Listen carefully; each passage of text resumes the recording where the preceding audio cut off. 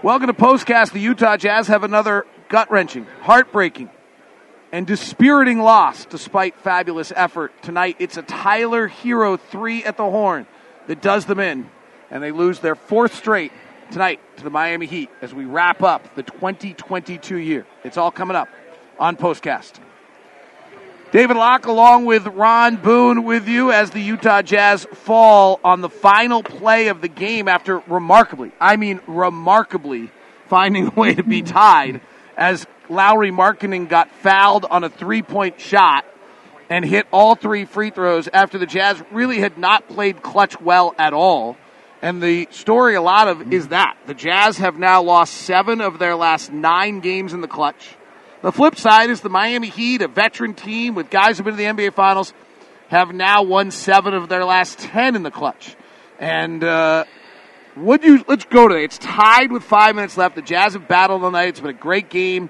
You know, the first part of the game we can get into it in a minute, where if the Jazz hadn't come to play tonight, they would have gotten blasted because Miami just never is going to play you hard, and the Jazz matched it, which was great.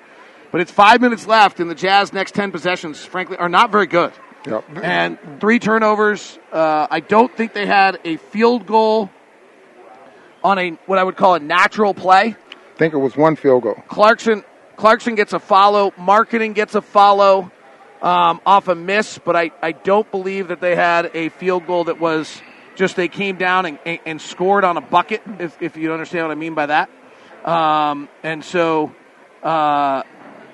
Their 10 possessions are a turnover by Olynyk, 2 free throws by Markkanen, 2 turnovers back-to-back by Clarkson, a missed 3 by Olynyk, 2 free throws by Markkanen, a missed 3 by Clarkson. Clarkson misses 2 free throws. Clarkson makes 3. Markkanen makes 3 in there.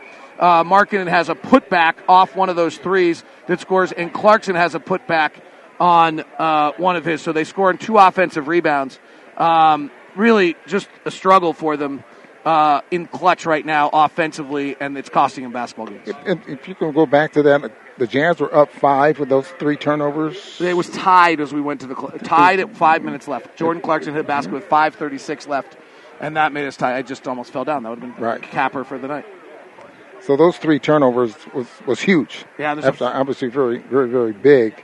But you know, the Jazz could just continue to fight, and both teams making mistakes, fouling 3-point shots, putting guys on the free throw line, that type of thing, and took a hero shot in order to win the ball game. Yeah, on that final play, there's nothing to quibble about. Like the Jazz defended it well. They picked him up. You were worried they weren't going to pick him up. They picked him up. He got across half court. There were 2 guys on him. They didn't. You know, he just hit and he's done that a few times. Tyler Hero is a late game marvel. And he did it. He did exactly that tonight. In real heartbreaking. All right, let's talk about. There's a lot of pieces to this game. It feels like there's a lot going on here. I don't want to underplay. I mean, I think as you look at the Jazz and where they are as a team, they've earned the right, as well as they've played this year now at 19 and 20, to be treated like a regular team. Right? We don't need to give them this. Oh well, they're young and this. And so when you lose late games consistently, that's the spot of assessment that needs to be done. In the midst of that, there are a bunch of other things going on. One is, I think, the fight and the resiliency. I thought it was really interesting. Will Hardy was talking about the Heat culture. Like, the Heat come in here. There's about 2 or 3 programs in this league, the Warriors, the Heat, the Spurs, who come in and they have an identity of who they are. And that's what Will wants to build. And one of the things he talked about was perseverance in the line of adversity.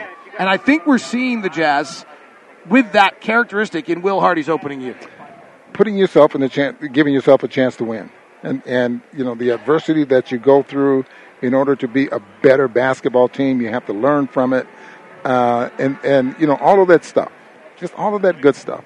But these are professional basketball players, and there are things or opportunities in this game that you would think professional basketball players would be better at, and maybe that's making free throws. But the difference, David, is clutch free throws. It's a big difference in making that 3-foot putt that could win you $1 million and free throws that could keep you in the ball game or win the basketball game. And that's the big difference, and you talk about it a lot. Those clutch free throws are different than the regular free throw shooter that shoots shots that you shoot during the course of the game. And frankly, regular shots are bothering us. In the final last 9 games, or I don't have tonight, but it's not great. We were shooting 35% in the clutch. We were 9 of 33 from 3, so we were below 30% from 3 in that span. We're 29th in the league offensively in clutch. Now, so the late 6 free throws by Clarkson and Markkanen will help our clutch numbers a great deal on those 2 possessions, so hopefully they'll be – but, that is a part of what's going on here. Some of the other things that I think are really interesting is what's going on with Walker Kessler. Walker Kessler, I believe, played the final 20 minutes of this game. He checked in at the 8:05 mark. Tonight, when Walker Kessler was on the floor, Miami shot 26 of 60. So that's about 43%. When Walker Kessler was off the floor, they shot 19 of 29. That, I think, is about 64%. I'm guessing a little bit there. I'm not that good. But that's a pretty dramatic difference. And what I think is exciting about this, early in the year, Walker Kessler was good defensively on second-team guys. He had a lot of Bam Adebayo minutes tonight, and that's a pretty tough matchup. Yeah, that's a growth period that he'll cherish, and he'll learn a lot from it, especially if you start watching film. And you can just see his growth and how much better he's getting, not only at the help defense and all that kind of stuff, but the individual one-on-one type defense is where he's growing there as well. We talked about his strengths and his weaknesses, and one of his weaknesses was the fact that he wasn't strong enough. He plays straight up for the most part, like Rudy Gobert a lot, because guys like that like to block shots, they like to look bigger, but sometimes other guys get into your legs and all that kind of stuff, and you can't jump. He's learning that kind of things, and obviously he was effective tonight. He played 30-some minutes. He did. A lot of other things. Kelly Olynyk looked like he got his vibe back tonight. Had a huge impact in this game. He hadn't looked quite right off the sprained ankle. And then Malik Beasley's going. We need Malik Beasley, as somebody said, was on a glacier. He was 5 of his last 34 on catch and shoot threes. He finally got that going. I think he finished with 5 threes tonight for Malik, which was important for the Jazz because they have to get. They had really gotten almost no help for Jordan Clarkson and Lauri Markkanen in the last 3 games, and they had to get some help for him tonight. They got that help, but it obviously wasn't enough, but it was important to see. Well, if they're going to average 40 3-point shot attempts a ball game and just under 15 3 makes, he has to be a part of that because he's a 3-point shooter. As I've mentioned so many times, 240 3-point shots made last season. And I think right now with the number of threes that he takes, he's on track now to have one of those great years there as well. Some of the other things that are tonight, the Jazz, Miami allows the most threes of anyone in the league. And the question was, could the Jazz keep their turnovers down, not turn it over too many times, and get those 3 looks? Because Miami plays to force turnovers. They forced the second most amount of turnovers, but they are willing to give up those threes. Jazz had 16 turnovers, which is not terrible, frankly. And they got 40 of their 81 shots as threes, which is outstanding, and they hit 17 of the 40. They did the things you needed to do to win this game. Yeah, Miami gets 25 points off of those 16 turnovers, which is big there as well. But, as you mentioned, they don't turn it over. 12 turnovers a ball game. They're averaging 13 for the year. And one thing that I was talking about looking at is that how let me ask you, the zone affect the Jazz to the one spot? I thought the zone kept the Jazz in a short clock on a number of occasions because they just didn't react. And with Kessler on the floor, it's really ineffective to have him in the middle of the floor. So they were using him as a picker out on the floor, and it worked sometimes, but it didn't work enough, I think. So I thought the zone kind of bothered the Jazz. So it probably bothered him a little, Ron. I think you're right. What was really the other side is that nobody's half-court defense could stop anyone. The defensive ratings going into the fourth quarter tonight, league average is 113. It's the historically highest rating we've ever had. The Jazz had a 134, and Miami had a 132.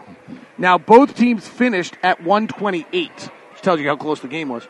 So, yeah, the Jazz dropped a little bit in that fourth quarter. They probably were down to about 115. So they were better than league average. They weren't as dominant as they were all night. So, yes, I think the zone slowed them down, and I think the Jazz, but I do think the Jazz had some success. Whether it was the zone that slowed them down or just, I don't know what's going on in clutch, but, those 3 turnovers late and the missed shots late, up until the 5-minute mark, I bet if we, and I can do this, and I will send it to you, can't do it now, it's not done, but I'll send it to you later today or tomorrow. I know you'll be really excited. Is if you can go stop it at the 5-minute mark, I'll bet our defensive rating up to that 5-minute mark or offensive rating was right back up to that 130. It didn't really bother us maybe until the final 5 minutes of the game, which kind of backs up this same reoccurring theme we're talking about, that all of a sudden clutch late game play is hard on this team right now. Yeah, it is. And, Will has said many, many times, this team is growing, and they'll get better. Bottom line. He went to a 9-man rotation tonight. That seems to be keeping certain guys out on the floor. Something just happened in college football, I'll tell you that.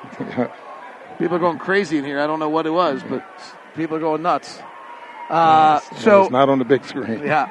The other one I will say, and we keep hearing that the impressive thing about Will Hardy is his emotional intelligence. I think the most impressive part about Will is how unemotional he is and how kind of calm he has stayed in these. This is a real test for a head coach to go through a little stretch like this in your first year. And I think it was super important they started as well as they did, and he gained some confidence, and now he's got to go. This is part of his process to be the Eric Spoelstra or the Greg Popovich or one of these great coaches that he's likely to be in this league, is to go through a stretch like this and handle it and keep your wits about you. So you're saying that the team is growing and so is the coach as well. He's 34 years old, his first year at coach. And then you got for the most part, a young coaching staff there as well. Absolutely. All right, 2 stars tonight.